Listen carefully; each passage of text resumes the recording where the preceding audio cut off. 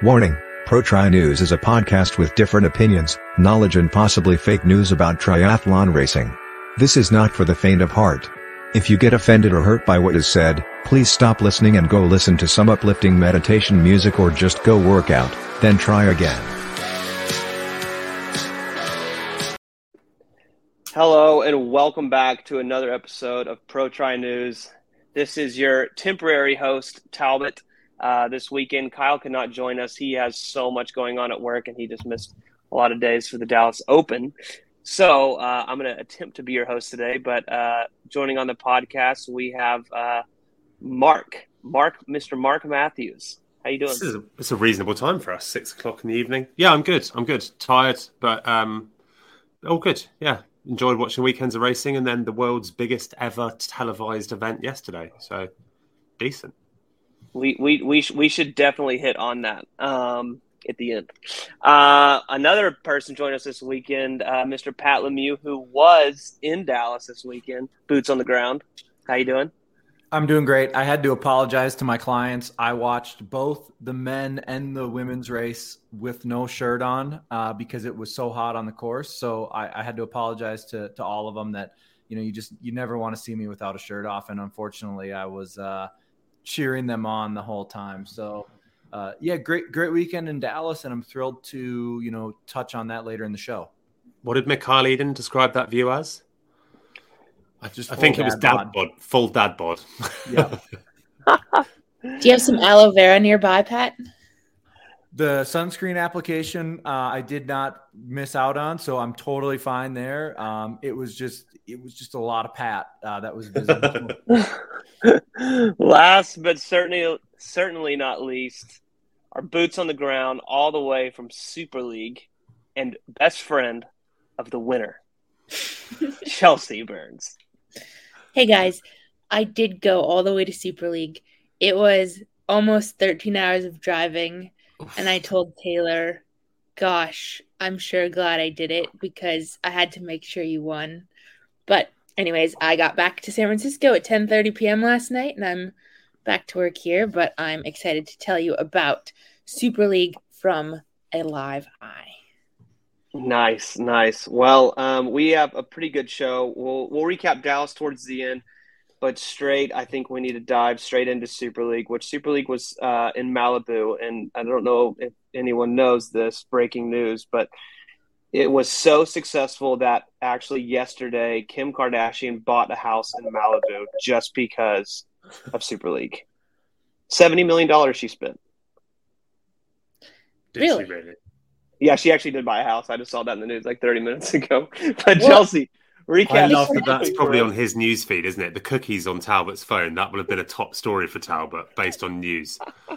So I actually know a little bit about the Kardashians because last year when I went to Super League, I went to brunch after the race with Flora in Calabasas, which is apparently where the Kardashians live, and she's obsessed with Kardashians. So we basically went to brunch there on a Kardashians hunt. No luck. Find them. No luck. That's tragic. No. Just tragic. So I guess I'll have to return next year. But anyways, it is an interesting part of the country, Malibu. If no one has been, it's like all the athletes actually stay about 25-minute drive, basically straight up and over the mountains in Agora Hills. So they're not actually staying in Malibu. Everyone just treks down to Zuma Beach for the race. And we chatted a bit before. I think Pat had asked if I thought the turnout would be any good because it is in the USA. We know Americans don't care about triathlon, but definitely a lower foot trafficked area than London or Munich. And it was definitely a lower turnout, I think, even than last year. I was there last year too, which was kind of disappointing. They did have an age group race in the morning, and then there was a celebrity relay event the next morning. So it wasn't for lack of, I guess, people around, but I think they have some work to do just putting that US race in a place where there's going to be spectators, because I think having spectators around just makes a triathlon look better on TV, and they put effort into that TV. Pat. There'll be a theme here later in hot takes, okay? But I'm happy that you brought this up for for real. Yeah. But I was there in full spectating force. I feel like I, made up for some of the lack of humans. It was an eliminator format this time. Also unique was the ocean start. So they did have a fair bit of swell, which impacted the race. Definitely, I mean, it's all about timing and luck, and those people that have been surf lifesavers before are a lot better at catching waves. Taylor maximized on a wave in the third round and actually dropped who she was swimming on her feet, and it definitely helped her get that victory. But yeah, it was 3 rounds with a little break, eliminator format. Taylor Spivey took the win. Miriam Casillas Garcia from Spain was second, and Georgia Taylor Brown, who crashed on a sandy corner in the second round, was third. So she had a little bit of a deficit to make up from crashing. Summer Rappaport had a really good race. I was really impressed with how she raced, and she was fourth. Was that the same corner that Hauser crashed on as well? I was trying to figure that out. I didn't exactly see where they went down. I was kind of...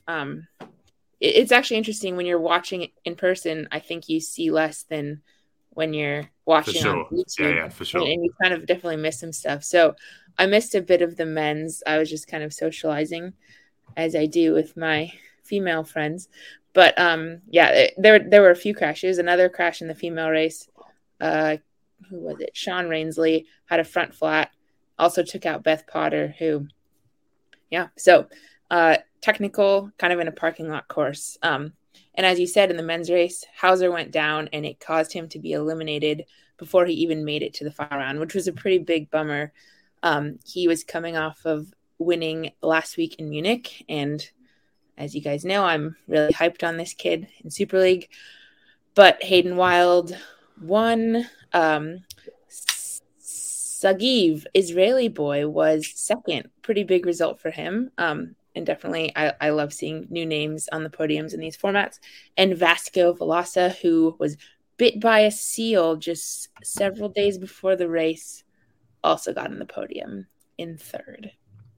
So that's what happened.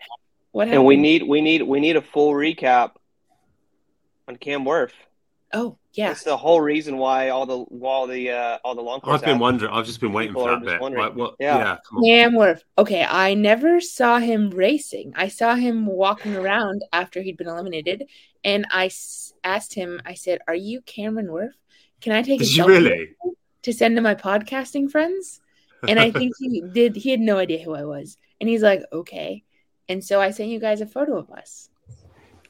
But he did get knocked out in the very first round, yeah? Yeah, he did. Yeah. Chelsea, I have a question. What did these guys do about getting their wetsuits back on in between races? Did they have 3 dry wetsuits, or were they all just like There's no wetsuit. Yeah, it was no wetsuit. It was actually quite warm. So the photos I saw of them in wetsuits they were warming up in wetsuits. Yeah, warming up. And I think some of them wore them the day before. But yeah, beautiful California day. It was quite humid actually, so definitely felt a lot warmer. But the water was, the ocean is cold there. It's colder, but it's not San Francisco. It's definitely Southern California ocean waves. Okay. So yeah. I apologize for the dumb question then. Another interesting thing that not everyone realizes is, so they're kind of doing quite a bit of sand running every time. They're running up and out of the surf onto the bike transition. But they've got only a few minutes in between rounds, which requires them basically resetting up their transitions, getting their cap and goggles back on, and then running down the sand again. So they're hoofing it up and down the sand like 6 or 8 times over the course of that racing period, which if you guys have ever walked in sand, you know that it's not easy. So it's just kind of seeing the gassed faces as they come out of that surf, running up sand. It's a lot different than any of the other swims these guys are doing in triathlons. Yeah. Nice. And then they have a week break, or they race this next weekend as well? They have a weekend off.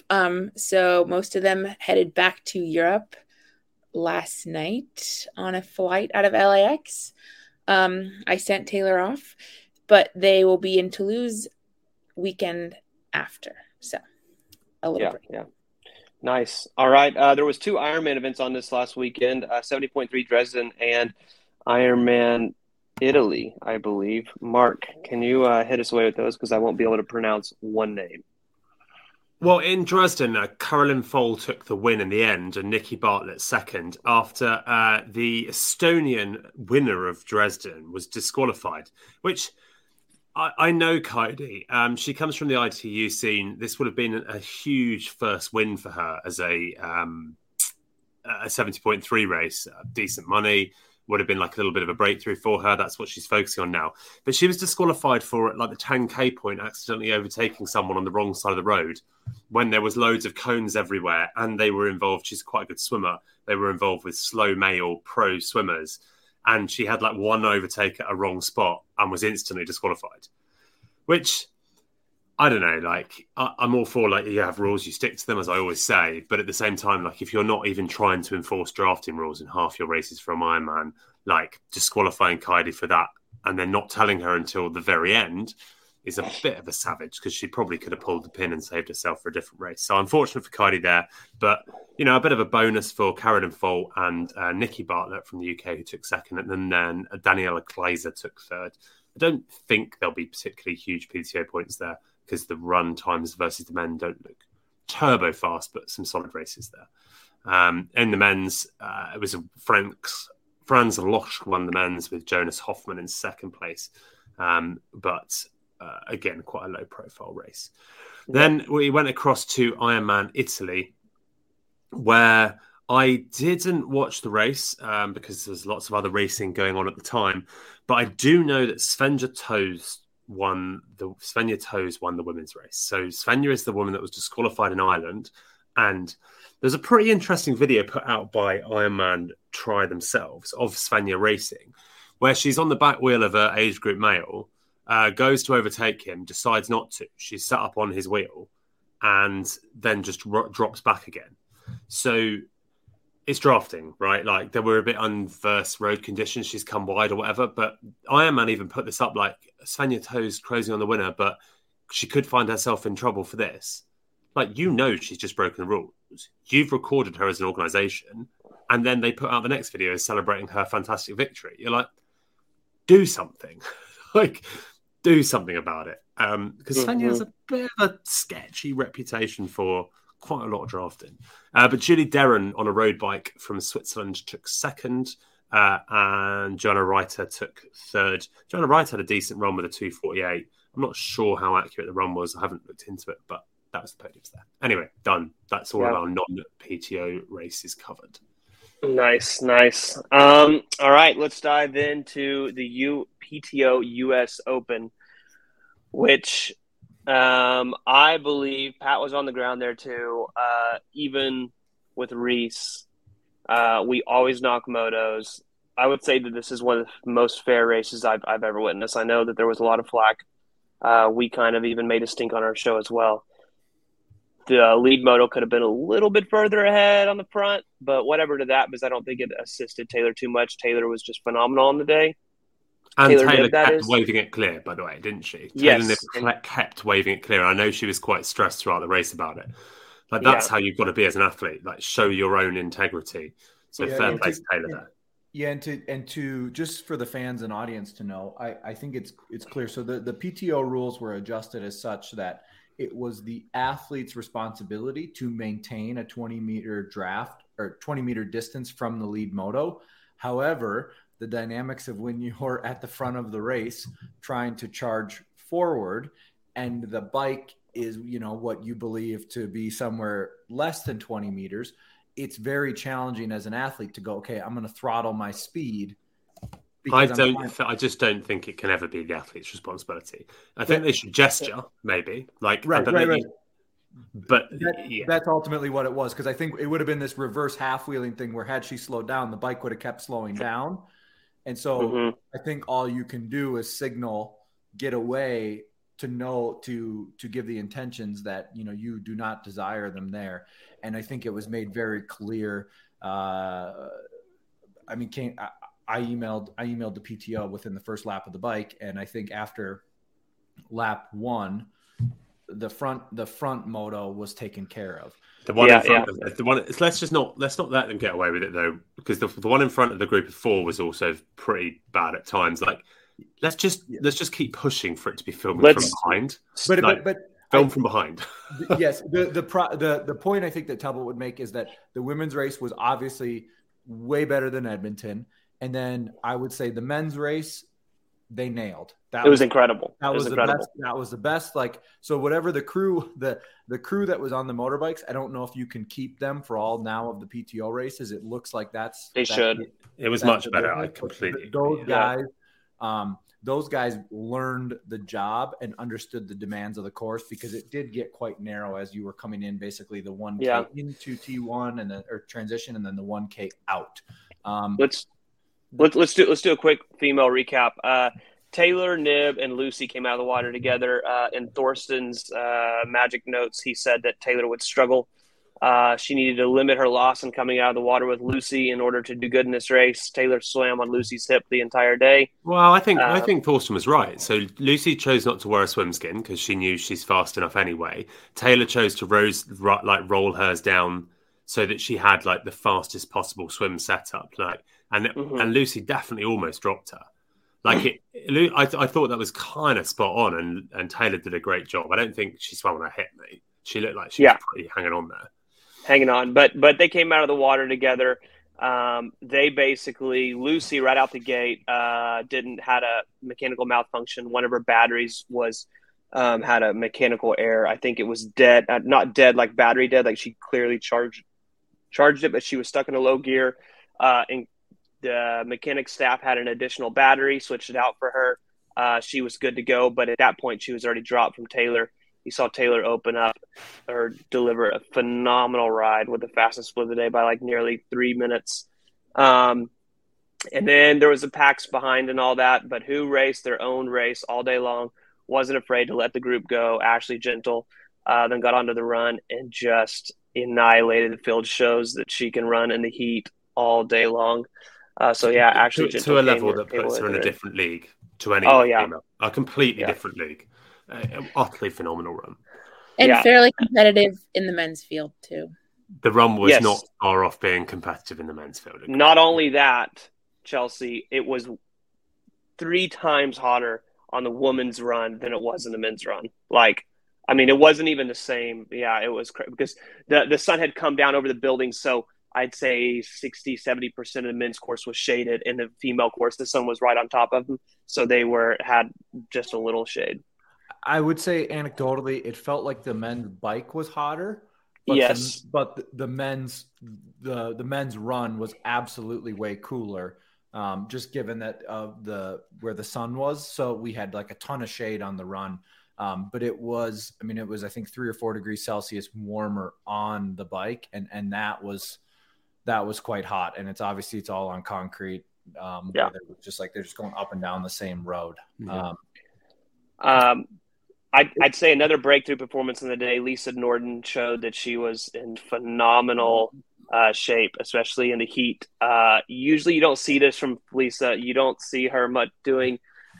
I was very shocked to see Lisa up there. Not really surprised at all to see Jocelyn McCauley, a long course athlete. So I would say that was more impressive. Jocelyn. Jocelyn's always like that, though. No, Jocelyn's run was excellent. Jocelyn ran. Look at Jocelyn's run compared to previous years of that sort of distance. Jocelyn's run was really good. I would say Lisa was just tactically smart. The only person that did less work on the bike than her all day was Duffy. Like, Lisa was in that group and the only people that pulled turns in that group were Holly Lawrence did the lion's share of that. Paula did a couple of turns. I'm surprised there was no drafting penalty, and someone's just knocked on my door from within that group. So I'm going to go and take this parcel, not talk about drafting, and let you carry on with the men's.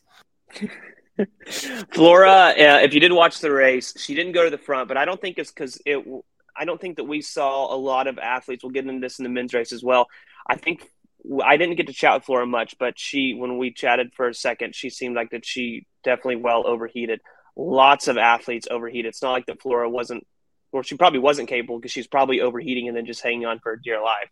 So not saying that she wasn't strategically doing that. It was a hot freaking day. Did you chat with her much, Chelsea? I mean, I was just going to say, I honestly, am not the expert on this type of racing, but I think that for people who this is kind of one of their first few times being in this type of race, figuring out kind of the dynamics of that pack. Like she told me, she was like, I don't know. It was kind of, I think, surprising how pack-esque it was and how hard it is to get by and how getting to the front of that would require 1,000-watt kind of situation, which is probably of interest to many. I don't know. I think that obviously Mark left us here. I'm playing Team Flora, but I think there's obviously you have to learn how to do this kind of racing in a strategy and pack riding kind of way too. Yeah, that makes sense. We'll dive into the men's race. The men's race, so freaking cool to see an underdog win it. If you tuned in, basically Colin Chartier raced a phenomenal race. Basically at his pace from the start. Ahead of the race, Bugs and Amberger and all them had a chat. Pat might be able to fill us in a little more on that. Yeah, I think the chat around with what we saw, there was a lot of whispers going on pre-race that the best swimmers were not going to go full gas.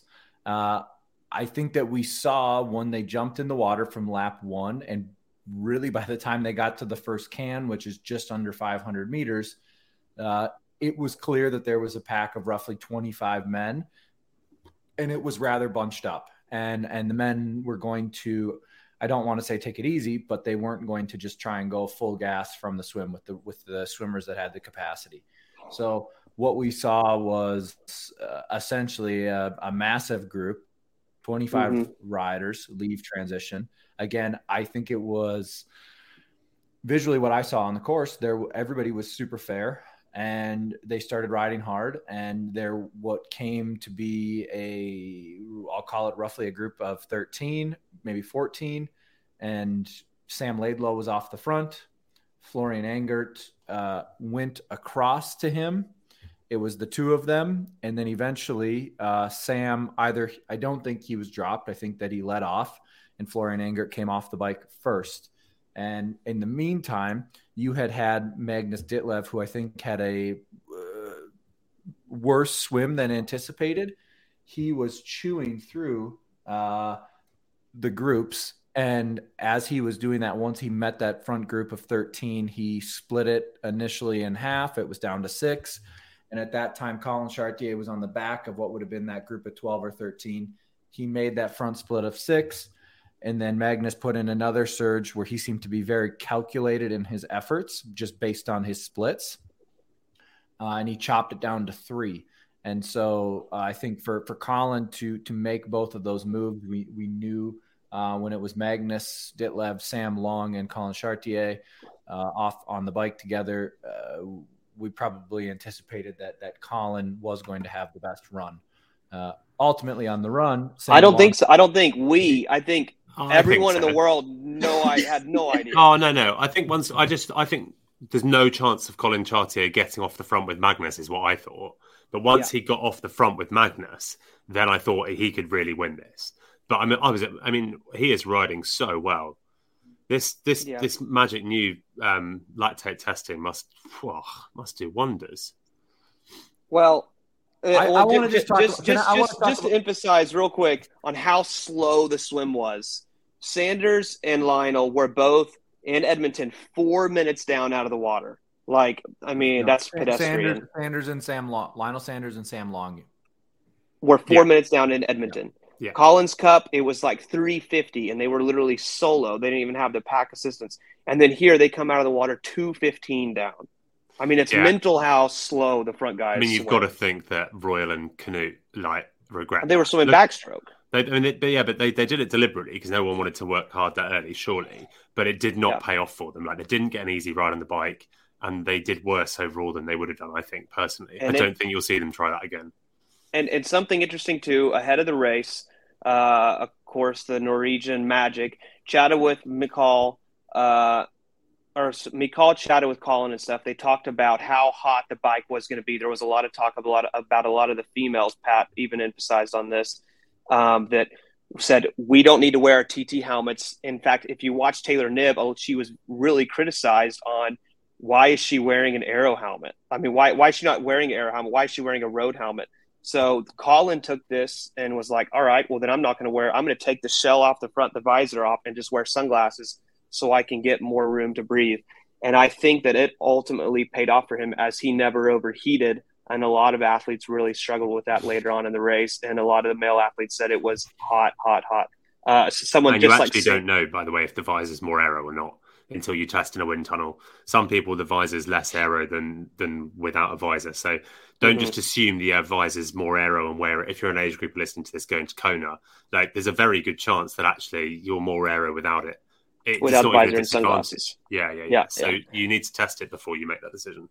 And Chris Lieto was there as well, and he went, just like what Mark said, he went to the wind tunnel many times, and he found when he took the visor off and wore sunglasses, it was faster in every wind tunnel test. Yeah. So, but yeah, kind of like what you said, I thought Magnus, Sam just blew through the field, and then we all thought watching, Sanders is just chilling. He's just hanging out. He's going to run through this field. He completely overheated on the bike. There must be a level of humidity and heat that just wiped a lot of these athletes. Look at Aaron Royal as well. I think a lot of people thought Aaron Royal was going to run through the field as well. And Colin just handled it flawlessly. And then not only that, which we can get on later on in the show in the hot notes, Colin is phenomenal in the heat. He's been with Lionel the last couple of weeks in Tucson, and Lionel struggles with the heat. Colin's just chilling. I mean, his sweat rate, all that, how much he loses on their runs. Lionel will lose like 5-6 pounds. Colin loses like nothing. He's like a camel. So phenomenal racing. Huh? Colin the camel. Colin the camel. Not only that, Sebi finished the race and said this is, in his entire career of racing, he believes that this was the most fair and officiated race he has ever seen. How many drafting penalties were given out in the men or women's race? From what I saw, and I was on a moto the entire time, only one drafting penalty should have been given out, and that was to Pablo Dupina. Should have been. There wasn't a single penalty. So he thinks it's the fairest race ever, and yet you had 100 athletes race over 2 days, and not one of them. Mark, it was really hard for people to see online because we were getting pounded with messages. But all of us that were there, if you could have seen it, I was watching. The motos were behind. Athletes kept a very respectable distance. I mean, Pablo Dupina was probably riding like 17, 18 meters. It's not even like he was riding 10. It was just that he was inside. Oh, is this the men's race? This is the men's race. Yeah. Cool. Even the women's race too. Pat was out there too. I mean, it was, it's never going to be perfect, but it was the most fair long course distance race that I've ever seen as well. Nice. Cool. So you were there. And it sucks for those athletes that they're literally about to go to Kona where it is like 10-meter pack riding. And that front pack is going to be insane in the men's race. In the men's race, for sure, yeah. Yeah. 10 meters doesn't help you against Daniela Rife, unfortunately, in the women's race. Yeah. I think you'd need 30 centimeters there for that to be of any use. And then one more thing, too. The front moto and the men's race, they switched the lens because they still got some complaints online, and it was really cool to see that they adapted and changed. Not that it was a big problem in the women's. They switched to a more zoomable lens, and they even zoomed in more so that it was even a bigger gap in the men's race. They've definitely made steps in that department, haven't they? All round. Yeah. Good for they listen to the athletes, so which is really, really cool. Listen to us, mate. Not the athletes. Don't worry about that. That's true. Other than that, it was a phenomenal weekend, but I think the first hot take that we need to dive into is something that both races it seemed like it struggled with. It was interesting to hear what Chelsea said earlier. It could have been the heat, but there was not very many spectators. Don't host races in the USA. So there's a couple pieces here, and I think this was the biggest thing that I was left with. We saw this when World Triathlon was hosting races in Chicago. When you go to a major city where there are major sports teams like the Dallas Cowboys or the Chicago Bears, and they're playing the weekend that the event is happening, this has happened twice now in the sport of triathlon, nobody will come to the triathlon. So I think, one, when you're going to these cities that have massive populations, it's a struggle. Two, this was more in like a business district that was not highly populated with businesses. I think of the PTO race from the weekend, and there was amazing coverage. The racing was more fair than we've ever seen. However, it was insanely hot. So the people that did the age group races, where their 100K race was cut in half on Sunday morning, now they finished at 10 a.m. They are not going to wait 4 hours and 45 minutes in 100-degree heat to watch. They're just going to put their bike in their car and head home. I think the reality is that this weekend was should be seen as a very, very big wake-up call for the PTO. And I would suggest that they either, if they race in the US, they have to do two things. One, they either need to be in tandem with USAT age group national championships, and they need to say, hey, we'd like to come be a part of it. We understand that we're going to be a standalone event, but we need to be next to where there's a massive population of people that would be into this sport. Or they need to extend an olive branch to Ironman and say, hey, let's take a race like 70.3 Oceanside, and you run the 70.3.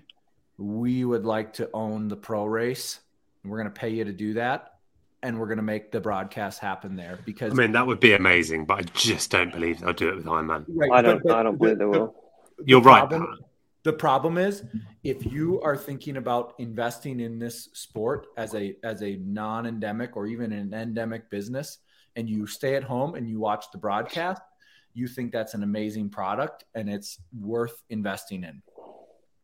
If you go to the event and there's more athletes and staff than there are fans, that to me is a very big problem. I couldn't agree more. And it needs to be addressed. So they need to go, okay, what is the PTO amazing at? Hosting and owning events and the broadcast. That's great. What do they need help with? They desperately need help with attracting age groupers to do the events.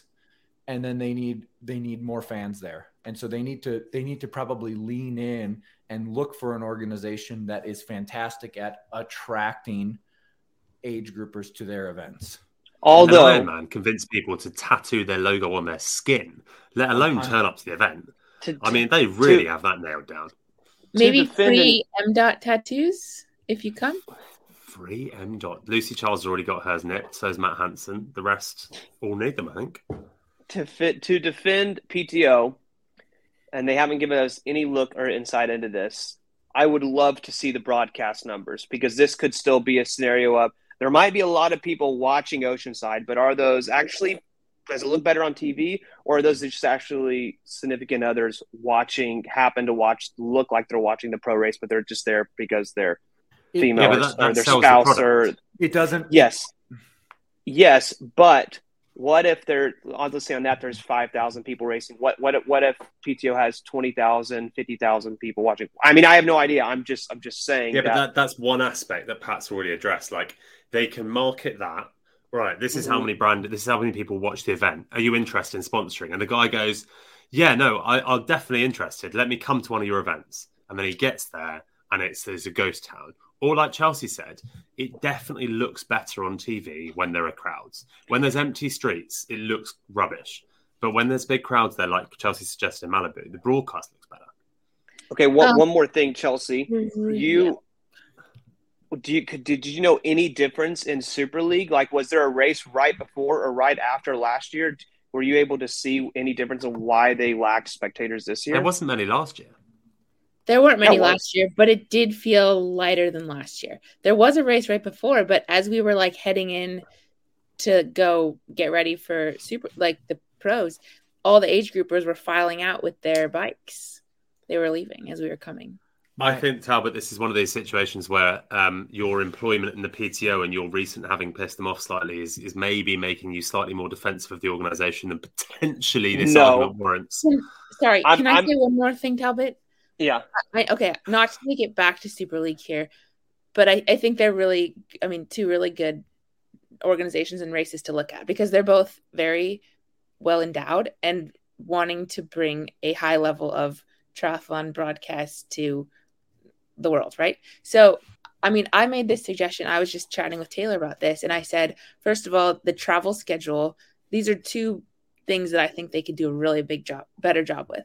They go from Europe to USA to Europe and put these kids through like the freaking ringer just to do these races. It's crazy the travel they do.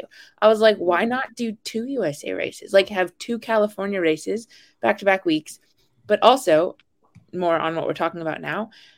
Malibu, Zuma Beach was a cool venue. I mean, it was fine, actually. It wasn't that cool. But simply moving it to somewhere like Santa Monica where there are people around, I think would make such a massive difference. I mean, they're having their race in London, and there are just humans galore in London. Of course, there's going to be people there. Like, simply moving it to somewhere where a lot of people are around.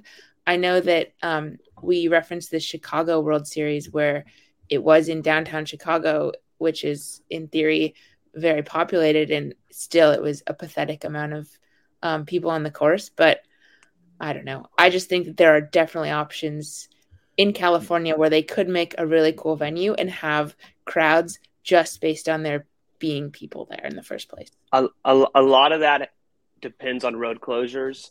I heard a number this weekend, $450,000 is what the police bill was for the Dallas race. 450,000, which is gnarly. But kind of like what Mark said, I don't think we'll really know until we see a PTO Tour event in Europe if it actually is just North America and them just not caring, because triathlon is so much bigger in Europe than it is in North America. So it could just be the region. I think my final point on this is what I've noticed, and I'm lucky that I've had touch points in endurance sports in the United States, in cycling, triathlon, and now running. The best events in the endurance space in North America, in the United States, happen in cities that are tier 3 or tier 4 cities.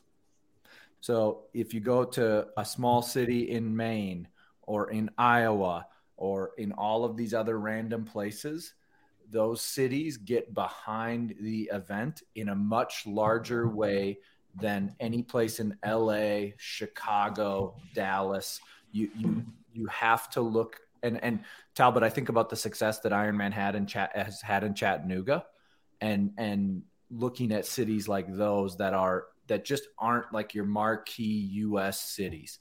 Or and like cycling's had in Tulsa, right? Like something like that. Exactly. That's perfect, Mark. So like those are places that get behind it and create a legacy of hosting an endurance event, and they're proud to host something that is when they can't have a PGA golf event. So I think that's where the mindset needs to be. So find places where nothing else goes on. And then send a well-endowed organisation there to deal with the situation. Because Chelsea, until you said that phrase, I honestly thought well-endowed only meant large penis. I'm sorry. I meant money. I didn't mean that, Mark. I got you. Just it wanted to be sure. It could also be the case. I don't want to speak on that, though. Okay. So that was our first hot take. Second hot take, which is Kyle put on here. Colin on the rim brake bike. Mark, you want to make a comment, or do you not really care? I think rim brake bikes are probably faster than disc brake bikes aerodynamically, but yeah. I don't care. I think he won't be on it for long because he'll get a good sponsor out of this and they'll want him on a disc brake bike.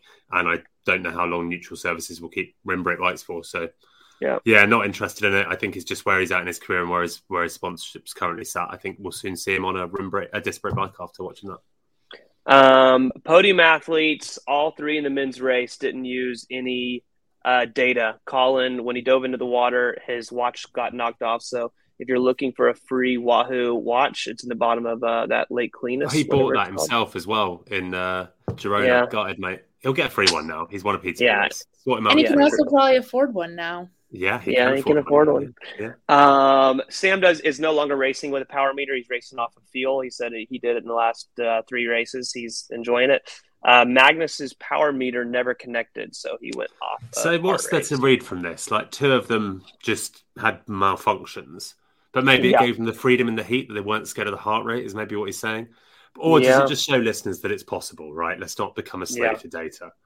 Yeah, I think that's all I'd take away from that personally. Mm-hmm. And they all three raced good when it didn't go their way. So I'm sure a lot of amateur athletes, right when they're racking their bikes or their power meters not reading on race morning and all that, you don't need to freak out. You just get on with it, don't you? Yeah. Last hot take is I was about to say PowerPoint. Will cost of producing races become a factor or contention for the PTO? I mean, that was a big production for the PTO with not a lot of people there, but we still haven't seen the numbers. So they still have this like not blank check from Mike Moritz, but like he's funding them big time for a few years, and it's supporting athletes brilliantly, and what they're doing for the sport is incredible.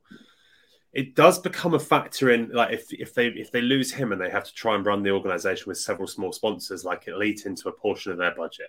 But we just have to assume their budget has to be high enough to factor in the cost of production. And it's one of those like the more you invest, the more you hope to return, and it's just finding that balance, isn't it?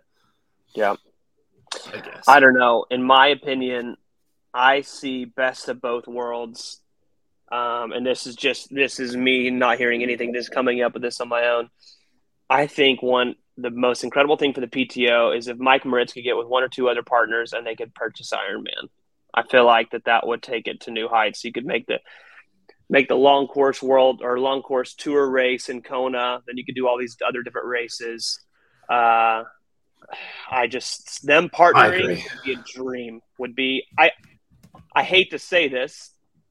I see it being one of the very easy ways that PTO is able to succeed is if the acquisition takes place. I completely agree. Thinking about purchasing Ironman, it's like, okay, just swipe your credit card. Is that what for these people, Chelsea? That's what it's like. It's a lot of money still, Ironman. It would still be like they'd have to leverage from a hedge fund somewhere for it not to be too much of a personal investment, but it could be done. Like it can be done, and the value of Ironman has definitely decreased over the last few years. So it's probably becomes more realistic, and I imagine something they've looked at. Right? Can I just throw in one hot take before we wrap up from a listener because they submitted it, and we're bad at them not doing it. We asked them to do it. Cliff Wong comes in with. This week has been the recent slight downfall of Ben Canute and Ellie Salthouse on the female side. Both were regularly on the top podiums a couple of years ago. He's not suggesting they both need coaching changes, but something big needs to change for all. Do we agree? I actually separate them a little bit, and this will maybe become a popular. I think Ellie Salthouse never overrated. She's had some decent results, but she's not won a huge amount of competitive races with large fields. So just to expect her to come and win or even like podium in the PTO Dallas is a big ask for Ellie, even back in the day. That would be a great result for her. But Ben Canute, I think, underperformed in the last couple of races. Like he needs that swim, he needs that gap, and then he's a front racing athlete. Waiting for the race to come to him, I think, was his mistake. What are your thoughts? We chatted on it earlier in this year. We were so excited about it. This is going to be one of the first years that I think we all said that we were going to see the top athletes in the world race each other 5 times. Unfortunately, every time we see Ben racing in a race, you got to remember he's racing the best athletes in the world. I mean, we are very fortunate to watch these high caliber races because it's never been like this. Usually it's Ben Canute in Oceanside versus I wouldn't put him on the same level of Ellie, but Ben has gotten a second place in Chattanooga. But like you said, he needs that swim.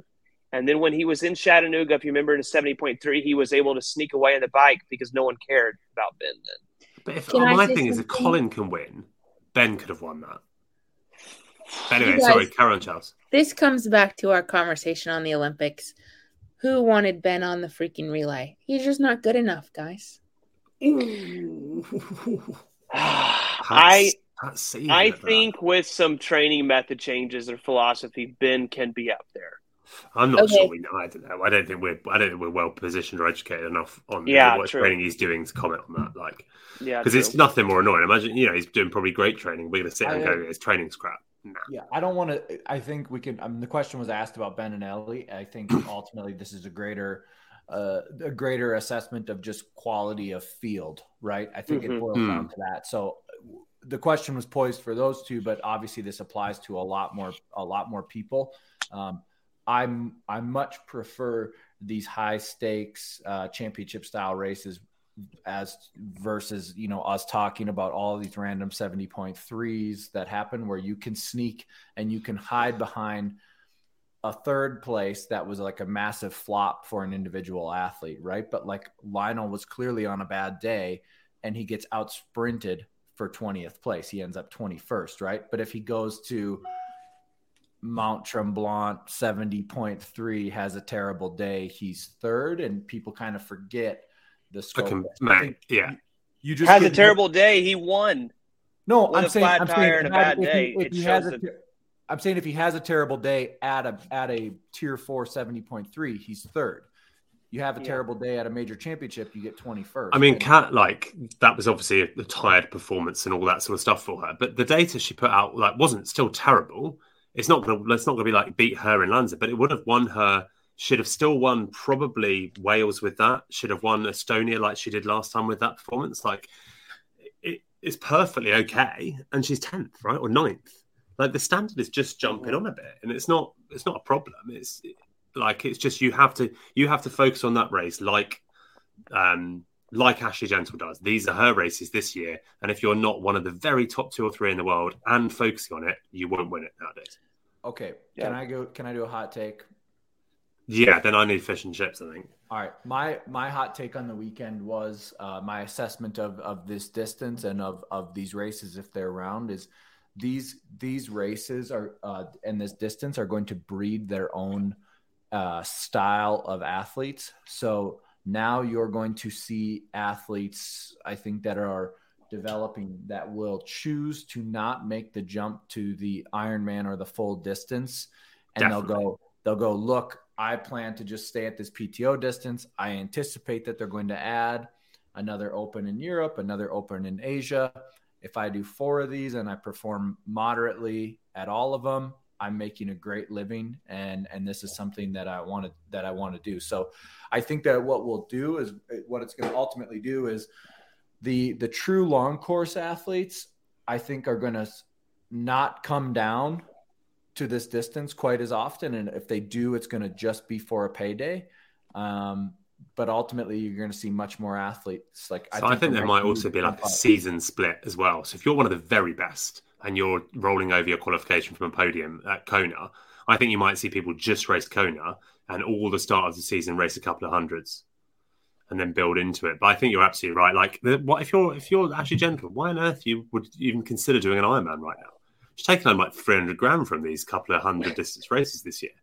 No. And there's talk that they're adding 2 more races next year. So, how competitive will the 70.3 championship races even be next year? No, not at all. Anyway, go on. Big hot take from Talbot. If you read this all in one line, it's hilarious. I didn't mean to put them together. Colin and Kona Royal Family Funeral. Colin and Kona Royal Family Funeral. It sounds like a hell of a party. I meant to say Colin in Kona.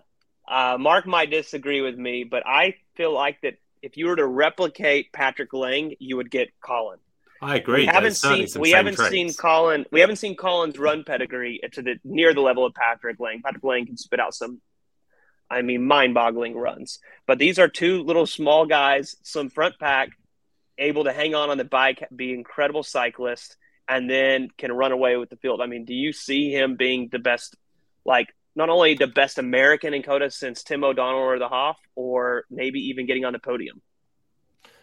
I don't think we need to fire up the hype train yet. My one observation that I had about Colin, besides the fact that he was on 10-speed Shimano and his rear bottle cage was electrical taped to his saddle, was he looked, I don't want to say terrible, but when I saw his first 5K of his run, I thought, Colin does not look great right now. I'm like, it is not a foregone conclusion. And I thought that Sam Long looked really good the first 5K. And then all of a sudden, the last 5K of the run, it's like Colin kind of loosened up and got into a much better run form and looked great on the day. So that was just an observation. I think let's not fire up the hype beast. He's pretty dialed on that little bike then, right? Yeah, Like, he's got some nice Princeton wheels on that bad boy. The position looks good. Skin suit looks good. Yeah, he's not an amateur hour there. He's just not invested in it with the heavy sponsors yet. Let's see where he ends up with that. So let's not hype him. I agree, but he's definitely, let's not count him out as well. One sponsor, Win Republic. Yeah, who's also been a fellow sponsor of the family show. friend of the show. Anyway, last bit. I put on here Queen Elizabeth II's wedding funeral. I tuned into it yesterday because I was driving home from Dallas while I let it play in the background for like 3.5 hours. It was madness, wasn't it? So what was that stat? We had over 60% of the world's population tuned in to watch it. Yeah. I mean, if you had those sort of numbers at a PTO race, you'd be laughing. It said 6 billion. Absolutely billion with mad. a B, or 5.1 billion. That's what it was. Anyway, you guys were very kind. You said it was beautiful and all this sort of stuff. And I said that, in the UK, we're not the world's best at anything really anymore, except when it comes to ceremony and pomp. And then we still take some beating in that front. It was a very proud day, yeah. Yeah. So anyway. You must feel proud to be in the Army. Yeah, those boys. What I wouldn't have wanted to do was be a coffin bearer. Those 8 lads that were carrying that coffin, 360 kilos. I mean, imagine and those steps up to Windsor were steep.